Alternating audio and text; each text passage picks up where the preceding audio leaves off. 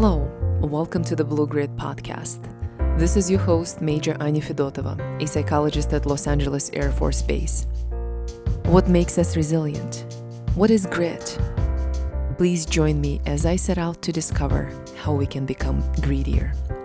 This podcast features current and former military leaders, mental health experts, elite athletes, veterans, special operators, superior performers, POWs, and others affiliated with the military who have overcome significant adversity.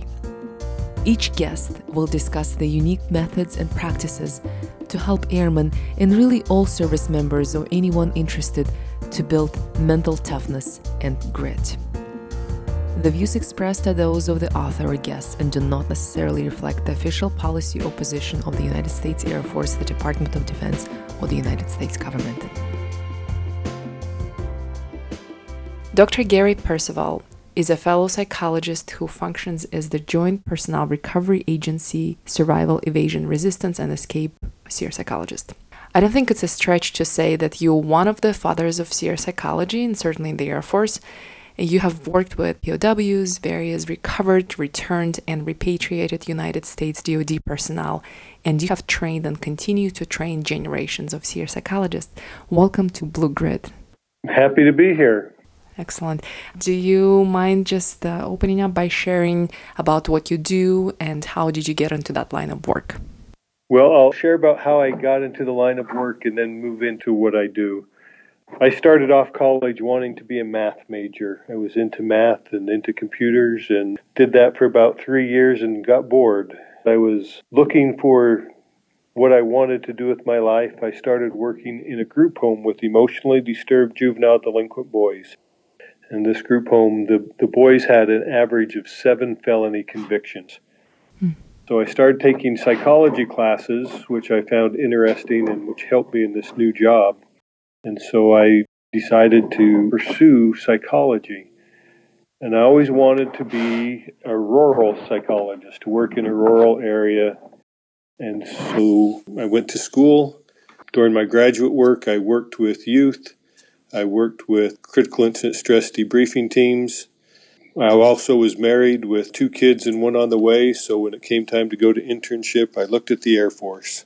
The Air Force provided training and education, but it also provided what I always wanted, a small community, basically rural psychology. You're working on a base with 5,000 people where you have all those rural relationships and things that you have to deal with. And so I fell in love with the Air Force.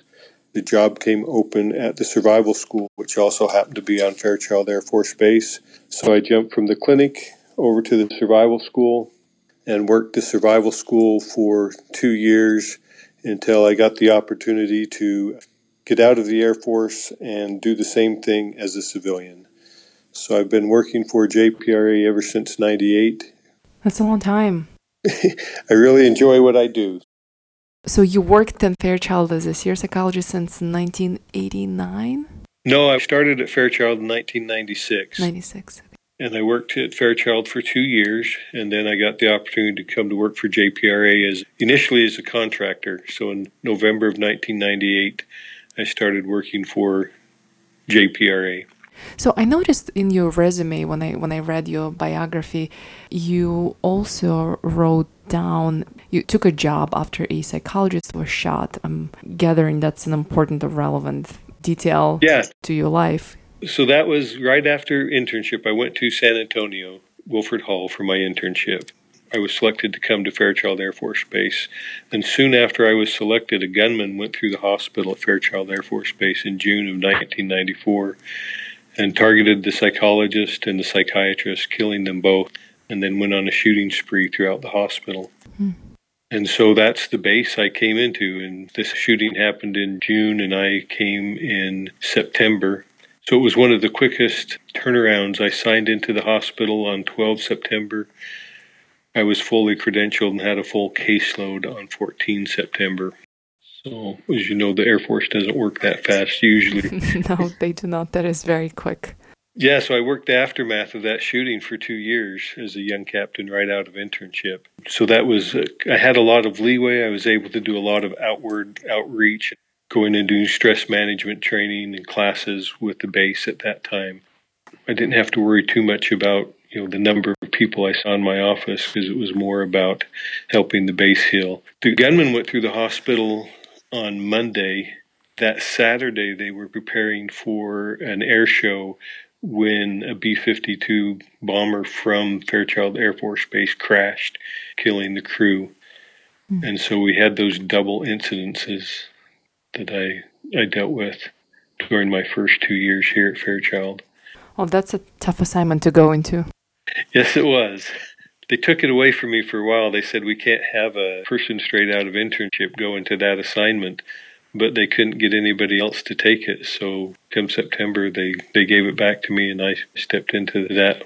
It was really an opportunity because it was not traditional psychology. It wasn't sitting in the office dealing with traditional mental health issues. We'd had these tragic incidents, and people were trying to normalize and work through those incidents. And so that's what I did for 2 years. Over the course of that 2 years, I worked a lot with the flyers. So when I left at the end of 2 years, I had more flyers coming into my office for appointment than most Air Force psychologists see in their career. I had 3 or 4 flyers coming in every week dealing with various issues. But that was due to all that outreach and working with flyers. You established the relationships with the community. Yeah. These people are highly selected. They go through selection, they go through training, they have skills and abilities, and then events happen in their life that they haven't had education or knowledge on how to deal with. So it was more about teaching them how normal people react to abnormal situations, and then giving them some options and opportunities to cope with that, normalize, and instead of calling themselves sick, you're having an adjustment disorder. You're dealing with this situation now. How do you want to deal with it? So that attitude played really well coming over to survival school. Why did you become a SERE psychologist? I know you mentioned the kind of opportunity presented itself. Well, I didn't even know about psychology when I came in the Air Force. I had worked with outward bound stuff, rural settings in Utah. I'd always had an interest in survival. I'd taken survival classes throughout my college. So I'd always had an interest in that. And so it just all came together. I ended up here at Fairchild, where the survival school was on the other side of the base. My mentor, my supervisor, was the survival school psychologist. So I got to know a little bit about survival. So when he left and the opportunity came to go to survival school, that fit. That was something I wanted to do. For a layman person, can you explain what is a SERE psychologist? What do we do? So SERE psychologist takes the last 100 years of how we have managed and handled people who have been held in captivity and have survived or evaded, and takes all those lessons learned and then tries to help people understand how normal people react to those extreme situations. So we take all the learn from psychology on motivation, behavior change, how people overcome challenges and obstacles, and then apply those when normal, healthy people have abnormal situations that happen in their life. And so SERE psychologists have basically 2 functions. One is they work at the schoolhouses that teach survival across DoD to make sure that training is safe and effective. And the other is they work with isolated personnel, or warriors who go out there who are on a mission, who get separated from their unit, who are evading and then recovered, or are captured and then brought home. I really want to jump right into your work and the specifics of your work. I know you cannot discuss your patients, and we're not going to do that. But this podcast is about developing grit, and you had the privilege of working with some incredibly resilient individuals over your lifetime and your professional career. What did you learn about developing grit as a result of your work? Are there commonalities in these tragedies that your patients used? Yeah, there are some commonalities across people who are resilient, who have that will to continue to overcome whatever obstacle. And you'll see that pattern even in the podcast that you've developed with people who have overcome. And so I've kind of broken that down into the four things that they do. One is, despite their feelings, despite their emotions, despite the despair of whatever may have happened to them, their feelings of hopelessness, they continue to act. They continue to do things. They don't just sit there and not do anything. So they reach out for support. They don't always wait for someone to come and help them, but they're reaching out. And if no one is there, they're reaching out and continuing to do different things. And then, typically, somewhere in this process, after they get stabilized, they reach out and help others. Very interesting. So even though they're in the middle of captivity, in the middle of being a POW, they tend to reach out and help those and support those around them. So basically, resilient people tend to turn outward. People who have difficulty tend to turn inward. How very interesting. Is it something that you've, over years, developed a theory about that? So it's kind of over years developed a theory, but it's also when I'm talking to people about how they react, how normal people react. People get caught up in today's world on what people think about them. So if something bad happens to you and you feel depressed, you're not supposed to feel depressed. And so you start acting on the depression instead of realizing, no, if that happened to anybody, they would be feeling sad and feelings of depression. So now that I have this feeling, how do I want to act? So there is a degree of acceptance in the beginning? Yeah, the emotion just serves to be a motivator to act. And so resilient people tend to accept their emotion, but not react to it. They accept it and then determine how they want to act. What can I do to make it better? What can I do to overcome, to cope with? And so they don't get hung up on the emotion. They focus their behaviors on things that are going to help them cope with the situation. Yeah, I often say to my patients, especially with depressions, that you don't have to feel like doing it. You don't have to like doing it. You just have to do it. Yeah, that goes back to, if you look at how stress impacts your life, we tend to think that stress is a bad thing, but stress isn't a bad thing. Stress is a good thing. We know that the closest a human can get to having no stresses in their life is if they're a quadriplegic. Everywhere below that break receives very little input from the environment and has minimal stress.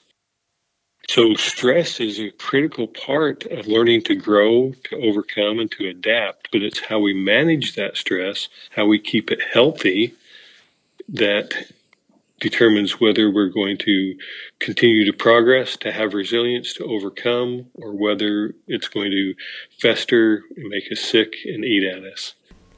Do you have a specific example that come to mind from working with the recovered personnel of will to act?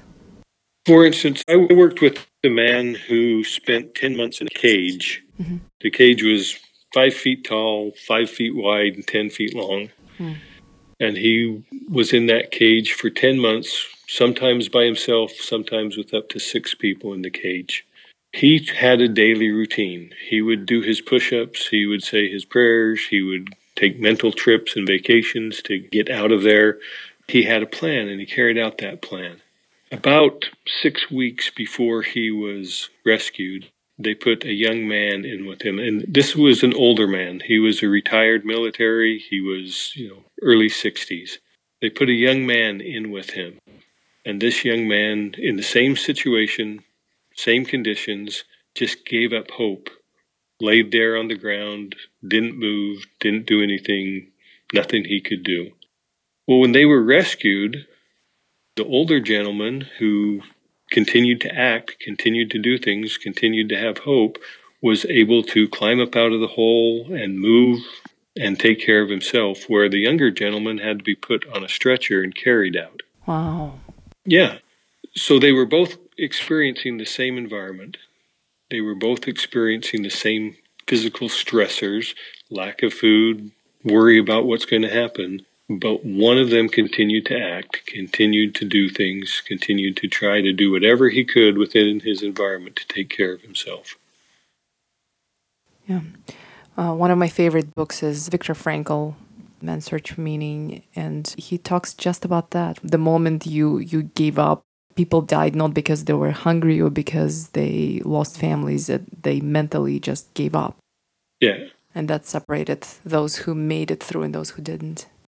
We see that in survival stories. We see people who are out in the wilderness, something bad happens, they just sit down, give up, and die. And we hear of other people who, with two broken legs after a fall down a crevasse, will crawl out and crawl 5 miles with their arms to get to someplace. No physical difference. It is the mental attitude of, yep, this is a bad situation, but what do I want to do?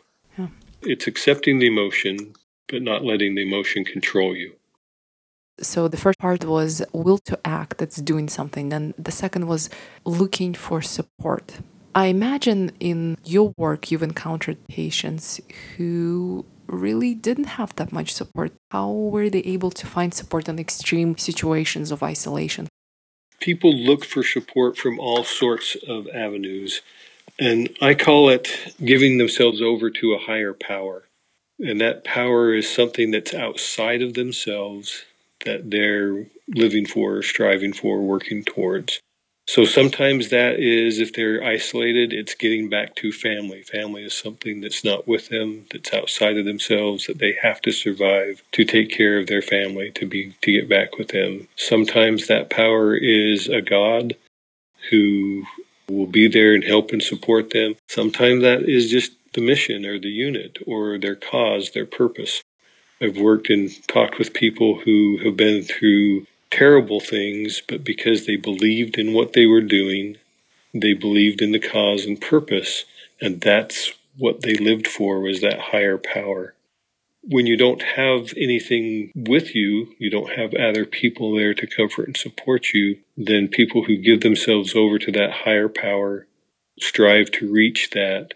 That serves as their outward social support until they can get to a place where they actually have that support. And last component of that great resiliency you mentioned was after looking for support, you reach out to help others, to provide support to other people. Can you talk about that? Yeah, we see that all the time. Even with people who are held together in captivity or evading together, once they have themselves taken care of, they know where they're going. Those people who tend to recover and do the best are those who have reached out and offered support and helped other people. And then even when they come back, we see that in the community. People who have had similar experiences will reach out and try to talk to the families, people who are isolated and missing, going through that support. And your podcast, the people you have interviewed and talked to, that's kind of that final piece where now they're talking to you because they want to make it better for someone else, or they've started doing things to kind of help and support those around them. So that's an ongoing, now I'm back, now I've learned these lessons. What's my purpose in life, and how do I continue that purpose? It's so true. With my interview with Major Catpartia, retired, she's a quadriplegic who's been affected by the car accident. And she really is so active in our community still. She participates in workouts. She organizes various activities on base, very involved. And I've heard from so many people that interview touched them. So even just touching them, just moving them and just inspiring them, I think is important. So I think that's such a great example. She's doing exactly what you're describing. Yeah. And that helps her to develop that resilience and strength. Right, right. Resilience and strength is also contagious. Oh, interesting. Can you tell me more? We know that if one person will act and somebody sees them acting and seeing them doing it, then other people will get involved. It goes back to all the studies on personal responsibility.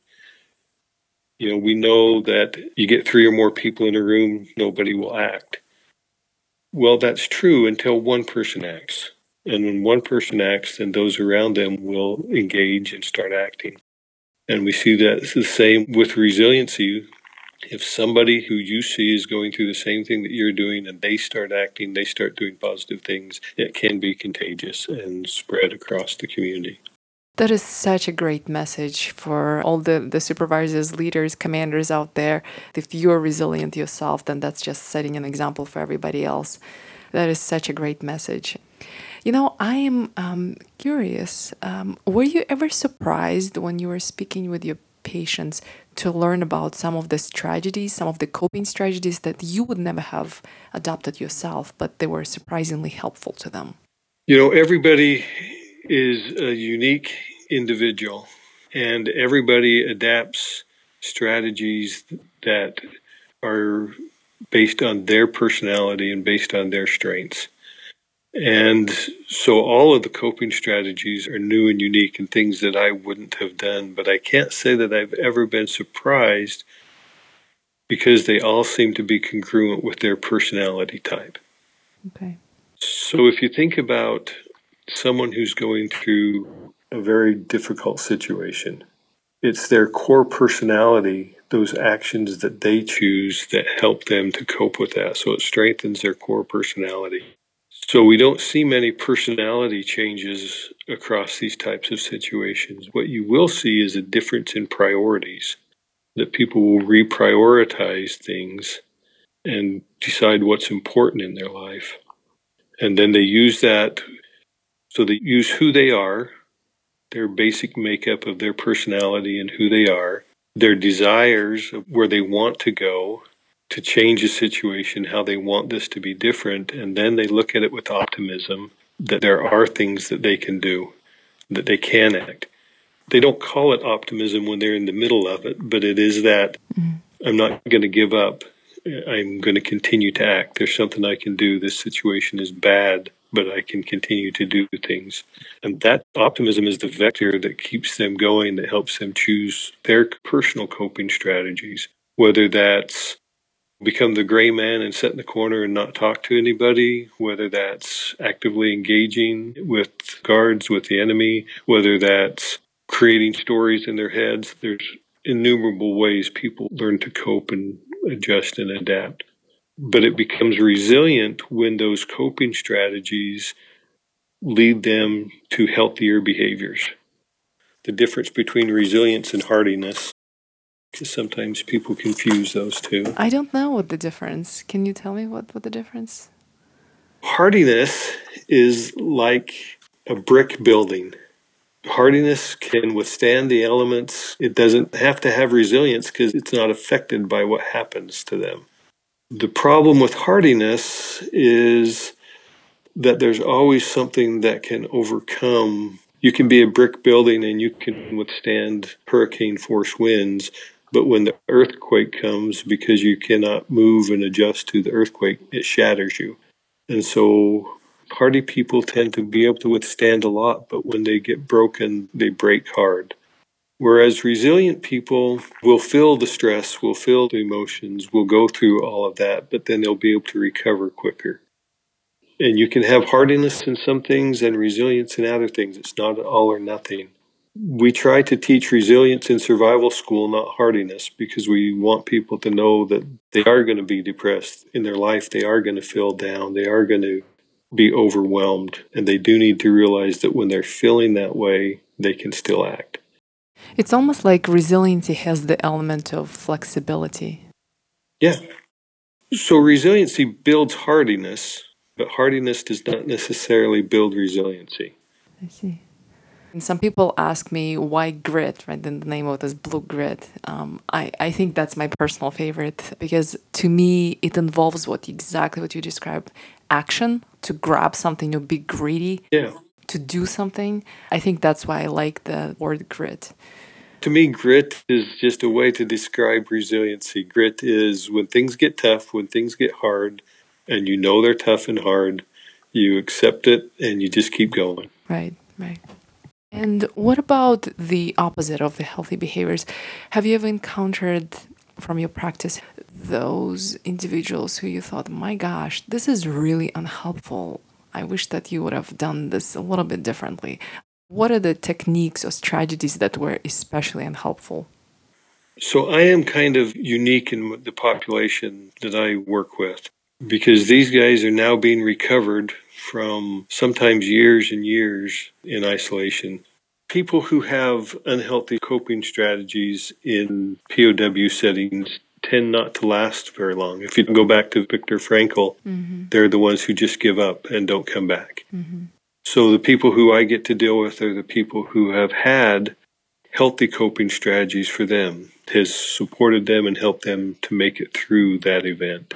Once they're back, now they've had these very powerfully ingrained coping strategies that may not serve them or may not help them return to normal life. And so we work a lot with talking to people about how's that going to impact your family. Yes, that was a very powerful coping strategy. For example, the man who spent 10 months in the cage, he spent a lot of time dissociating, a lot of time going to his happy place, thinking about things, removing himself psychologically from his environment. Well, now he's home. If you spend a lot of time dissociating, people are going to think you're weird and need help. So it's not that he was sick and having psychotic breaks. It's he had a very powerful coping strategy that was no longer functioning. That's where you go back to getting them to look at where they want to be. What are those long-term goals? How do they want to get there, and how are they going to refocus? And so you work on coping strategies, not calling them sick or having difficulty. They have to learn a new strategy for a new situation. So I am interested in the impact that this work had on you or is having on you. I mean, working with suffering and pain, I guess, has impact on all of us, and it shapes us differently. Maybe we view the world through our special lens. Is there something that you can share about how work with your patients shaped your views? And is there something that you've learned about yourself as a result of this work? I don't see my work as working with people with suffering and pain. I see my work as working with people who are resilient and look at how to find the silver lining. So if you focus on the suffering and pain of torture or 5 years in captivity, you're not going to survive. So you have to focus on, yes, this is happening. Where do I want to be? This is this current state. This is not who I am or where I'm going. And so you're working with people who are resilient. And so when you're working with people, I don't focus on the suffering and pain. Yes, that happened. But now that you're not there, how are you going to cope and how are you going to survive? How are you going to accept what has happened, not let it define who you are, and look forward to your long-term goals? So when I'm working with people, I'll often draw a timeline for them. And the timeline will have 3 points. It'll have now, the future, and the past. And if you think about people who are struggling in the now look very short term to the future, and they predict that nothing's going to change. It's going to be horrible and awful. And they use as their reasons for that prediction all the bad things that have happened to them in the past. And we've all had bad things happen to us in the past, some more than others, but they use that. I've been in captivity 5 years. I've been away from my family. I've been away from all these bad things, so nothing is going to get better. Well, resilient people, they look to the future. They look long-term in the future and say, this is where I want to be.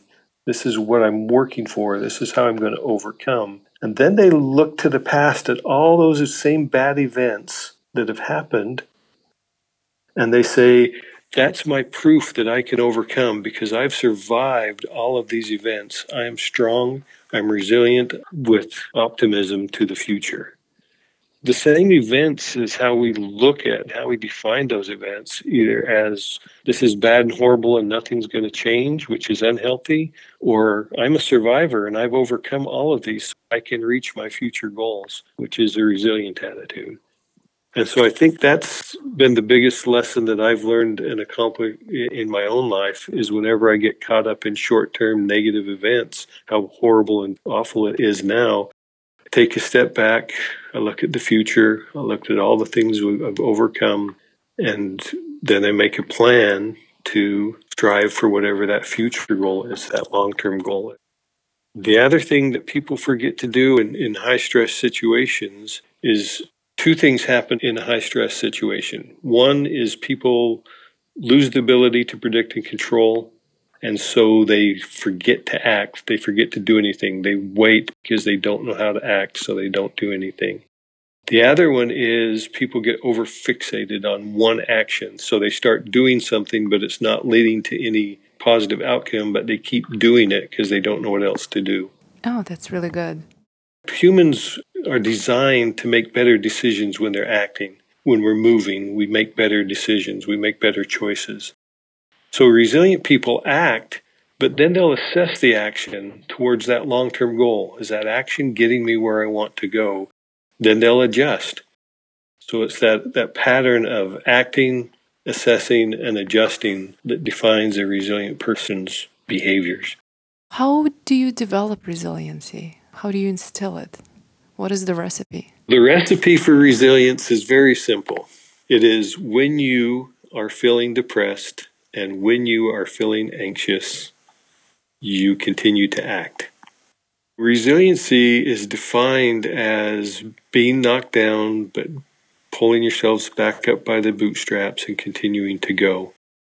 The more that you do that, the more that you realize that when things get tough, when you're stressed, when you're feeling anxious, that you can still act, then the more you develop resiliency.